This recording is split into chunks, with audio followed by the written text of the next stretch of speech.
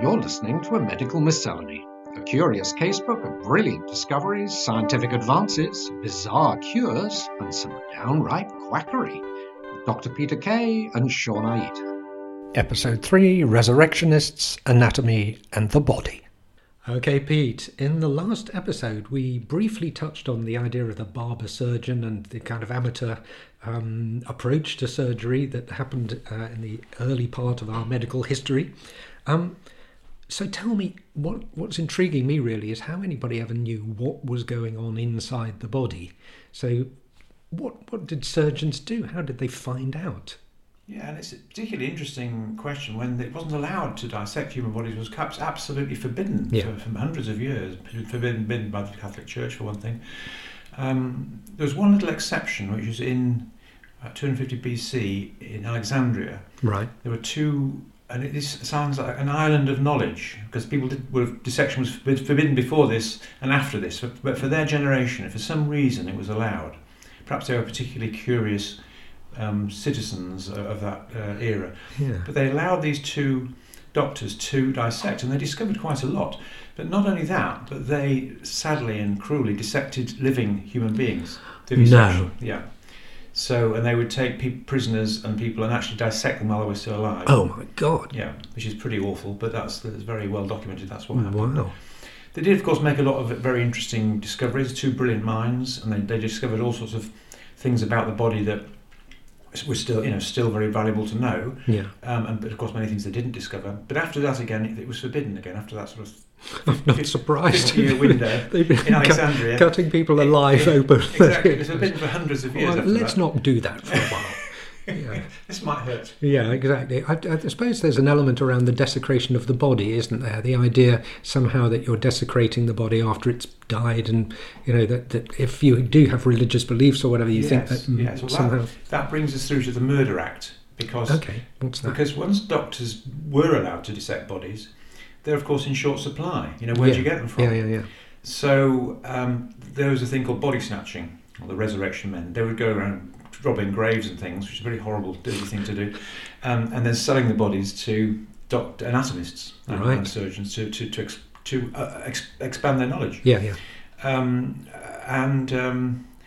I think about 1750 they passed a thing called the Murder Act to supply more bodies to doctors, because there weren't enough. So anybody who's hung for murder, not only are they punished by hanging, but then their body is punished as well by being dissected by the anatomists. Oh, I see. So if you were hung for murder, your body then, by law, could go to the anatomists. And there were about 80 a year, but that wasn't nearly enough for all the surgeons and anatomists. So they still stole bodies, and in all sorts of different ways. Yeah. Or hired people to steal them for them, or dig them up for them. But after that Murder Act, was at least there was a small supply of legal bodies, but plenty of anatomists were still, people were queuing up saying, I need more bodies. Could you be arrested for digging up a body then and That's an selling it to an anatomist? Question. Yeah, funnily enough, it wasn't illegal, right, to dig up the body. What was illegal was to steal anything like grave clothes from within the burial. So if you were caught, you would be reprimanded, but there wouldn't be a big punishment for you if you were caught digging up a body, unless something had been, they could prove that something had been stolen from the grave. So would you strip the body the minute you got it out of the grave then, and any jewellery that was on it, put it back in the coffin? I'd be very careful not to take anything else other than the body. Wow. And aside from just literally digging up bodies of people that had died, did anybody go further than that? And there was a famous case in Edinburgh in the early 1800s called the Burke and Hare story of two Irishmen. One had rented rooms in Edinburgh, and one day I think one of his tenants died without paying his rent, and he was owing him £4 rent. And he thought, well, wait a minute, I could sell his body to an anatomist and make some money. So there was a very famous anatomist in Edinburgh at that time called Robert Knox. And I've heard of him, yeah. So he approached him and sold him the body. Got £10 for it. Thought, I made a profit. So that started him thinking. Then he thought, well, I don't really have to wait for these lodgers to die. I can actually just sort of kill them. Knock them off. So he started knocking a few off and selling their bodies. Usually people obviously didn't have any sort of family or relatives. And then they took it a stage further because he started working with Hare.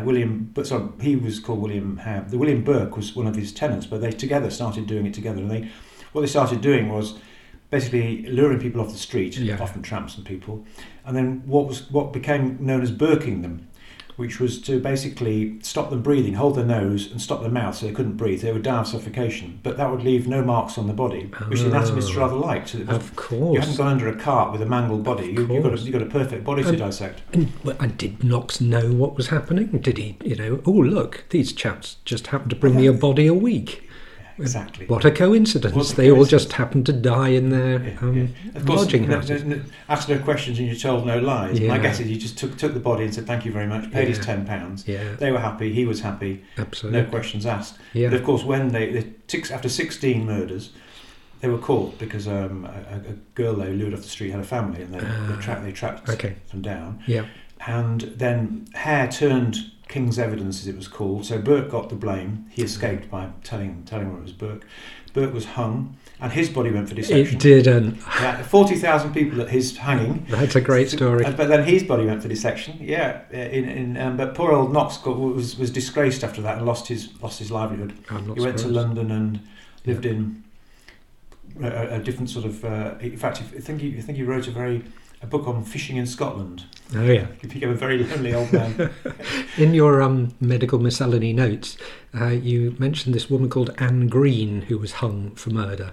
Tell me a little bit more about her, because that's a great story. It's a great. Yeah, I think about halfway through the 17th century, wasn't it? Something like that. Yeah, 1640. Something like that. Yeah, it's an extraordinary story. This because she was, I think she was hung for murdering her stillborn child. I think. All right. Because in those days, if the child was stillborn, that's one thing. But if she was accused of murdering a child, saying it had been stillborn, but murdering it because she wasn't able to raise it. Look after it. And she was I think she was a servant girl, and had been raped by one of the owners of the mansion or wherever she worked, which was common enough. Yeah. Got pregnant and then tried to get rid of the baby, and was then found guilty of murdering her child, and was hung. And hung for murder, which is pretty unusual for a young woman, I think, even then, to be hung like that. But what used to happen was they didn't actually have a trap door in those days. They used to just lift the body up on a rope and then wait for them to suffocate, which was a pretty horrible way of dying. So it sounds cruel, but it was a kindness when friends and relatives used to rush up once the body was up there and hang on their legs to speed up the death, so that it didn't have to hang for an hour or so waiting to choke to death. They would get die more quickly, which is a kind of mercy, really. Yes, absolutely. So this happened with this young girl. All her friends and family hung on her legs, and she was then taken off, and her body was taken to, as you might guess, anatomists for dissection. Yeah. And one was called Willis, I think.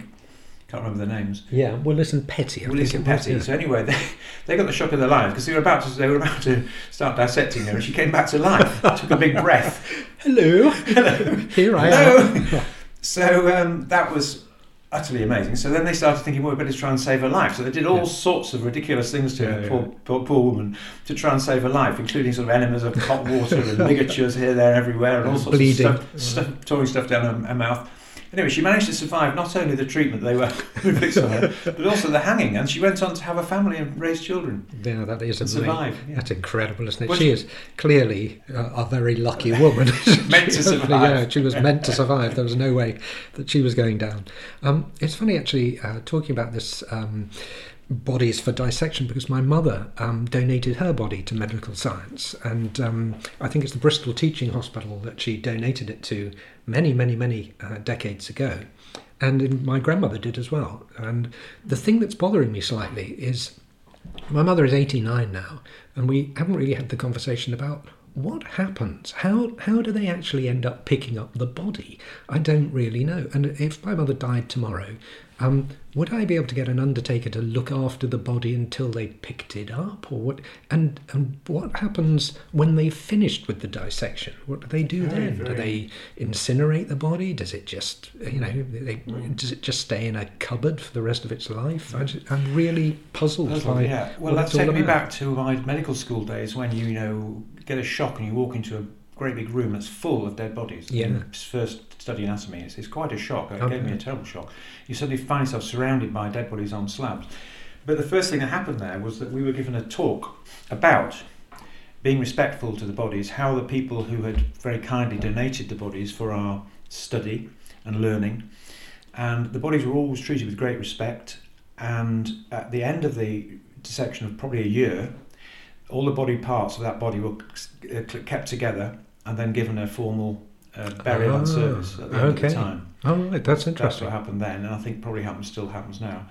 But it was done with great respect, and in terms of how you arrange for in your case, your mother's body, I know this is similar to mine. My mother-in-law wanted to give her various parts of her body, her brain, to be donated for science because she developed Parkinson's, and she was determined that something of her body would be useful. Yeah. So she was determined to donate her brain, and she tasked me with making sure it happened. I don't want to let this slip. I don't want to go and say, oh, we forgot to do it or something. So I had to make absolutely sure that her brain was taken for the research. And it was quite tricky to make sure it happened because some hospitals are busy places, and there is a team to organise this. But if nobody tells them, they can't organise it. So you've got to flag it up. Yeah, this actually just reminds me of a fact. It's nothing to do with medical science really at all. But the donation of a brain reminded me of a friend of mine who he's an actor, and he always wanted to work for the Royal Shakespeare Company and never got the chance. So he decided to donate his skull to the Royal Shakespeare Company to be in Hamlet, so that he could actually find himself performing on the stage in Stratford even after he's dead.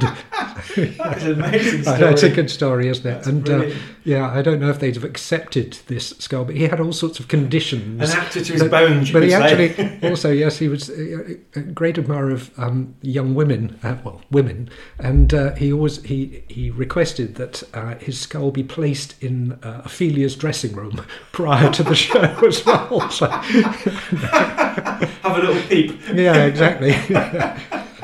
That's a fascinating story. Yeah, so yes. Determined to get on the boards one way or another. Indeed, absolutely, yeah. But it is interesting. And do you think today it's actually still quite difficult to get bodies, or do you think they're overburdened with people donating their bodies? This makes me think of the German chap whose name I'm forgetting, who's was on these anatomy shows recently. Yes, I've forgotten his name as well. Yeah, it'll come to us. But I mean, he's got a long list of people queuing up to donate bodies to his organisation. Yes. No shortage of bodies, including, amazingly enough, he's dissected a pregnant woman with a baby inside her. Body Worlds, isn't it? Worlds, that's what it was called. Yes. Bodyworks or Body Worlds. Yes. Yeah. And I saw it back when it first came to London. I was quite shocked in a way. Yeah. But it's become gradually more acceptable, and he's done lots of these exhibitions around the world. And it's a cross between art and anatomy. Yes. I mean, I can think of one thing where, for example, there's a skeleton standing up, holding all its skin. That's right. It all the skin off, holding one arm. Which weighs quite a bit, the whole skin. Like a cloak. Have you weighed it? Have you weighed You know how heavy your skin is? I heard it was quite heavy. Okay. I'm just worrying that you're a serial killer now. At home, I happen to have a cupboard filled with skin. But I remember going to that. I remember being very amazed as well by what he'd done. Was he'd injected blood vessels, capillary, very small blood vessels. Oh yeah. So that then he could take away the rest of everything around it, but maintain the tree of blood vessels. Yes. Fascinating. That is so fascinating. Detailed. And so beautiful and as so well. Beautiful, yes, absolutely beautiful. So I think what he did was interesting. I don't think it was a place to learn anatomy in terms of you wanted to learn how to be a doctor or a surgeon. Yeah. It was just a place to marvel at the wonders of the human body, really. Yeah, and in fact there were a few bodies with very distinguishable marks like tattoos, etc. So you would kind of know that was your cousin or your uncle or whatever very, very clearly and easily, wouldn't you? Which would be somewhat disturbing, I would have thought. Yeah. Well, I suppose it does. It goes back to our question right at the very beginning of really what remains of you when the body, when life has left the body. And it's interesting that the idea that all those doctors should be treating it with respect, etc., that should matter, because...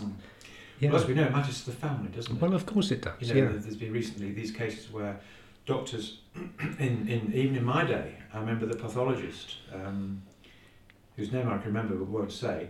He used to tell us quite sort of boldly, he used to say, I've just cycled across London with a baby's head in my saddlebag. Oh, dear God. Yeah. Because he was investigating that, and he thought Yeah. that was okay. Yeah, Of yeah, course, yeah. it's not okay. No. And families were very, very distressed when they discovered these things were happening. Of course, and there was that awful situation. Was it Alder Hay Hospital or Yes, somewhere that yes. all of these parts had not Yes, been exactly. disposed of properly, or not been done respectfully. So, Yeah. although you say it may not matter to the body, but it certainly still matters to the families. Absolutely. Big time. And so that's why they're treated with great respect. Oh, that was great. Thank you, Pete. We've had our 15 minutes. We're at the end of episode These 3. things fly by I know, they do. when you're having fun. Yeah. And we'll be back again. In our next podcast, we experience pain and alleviate it with the placebo effect.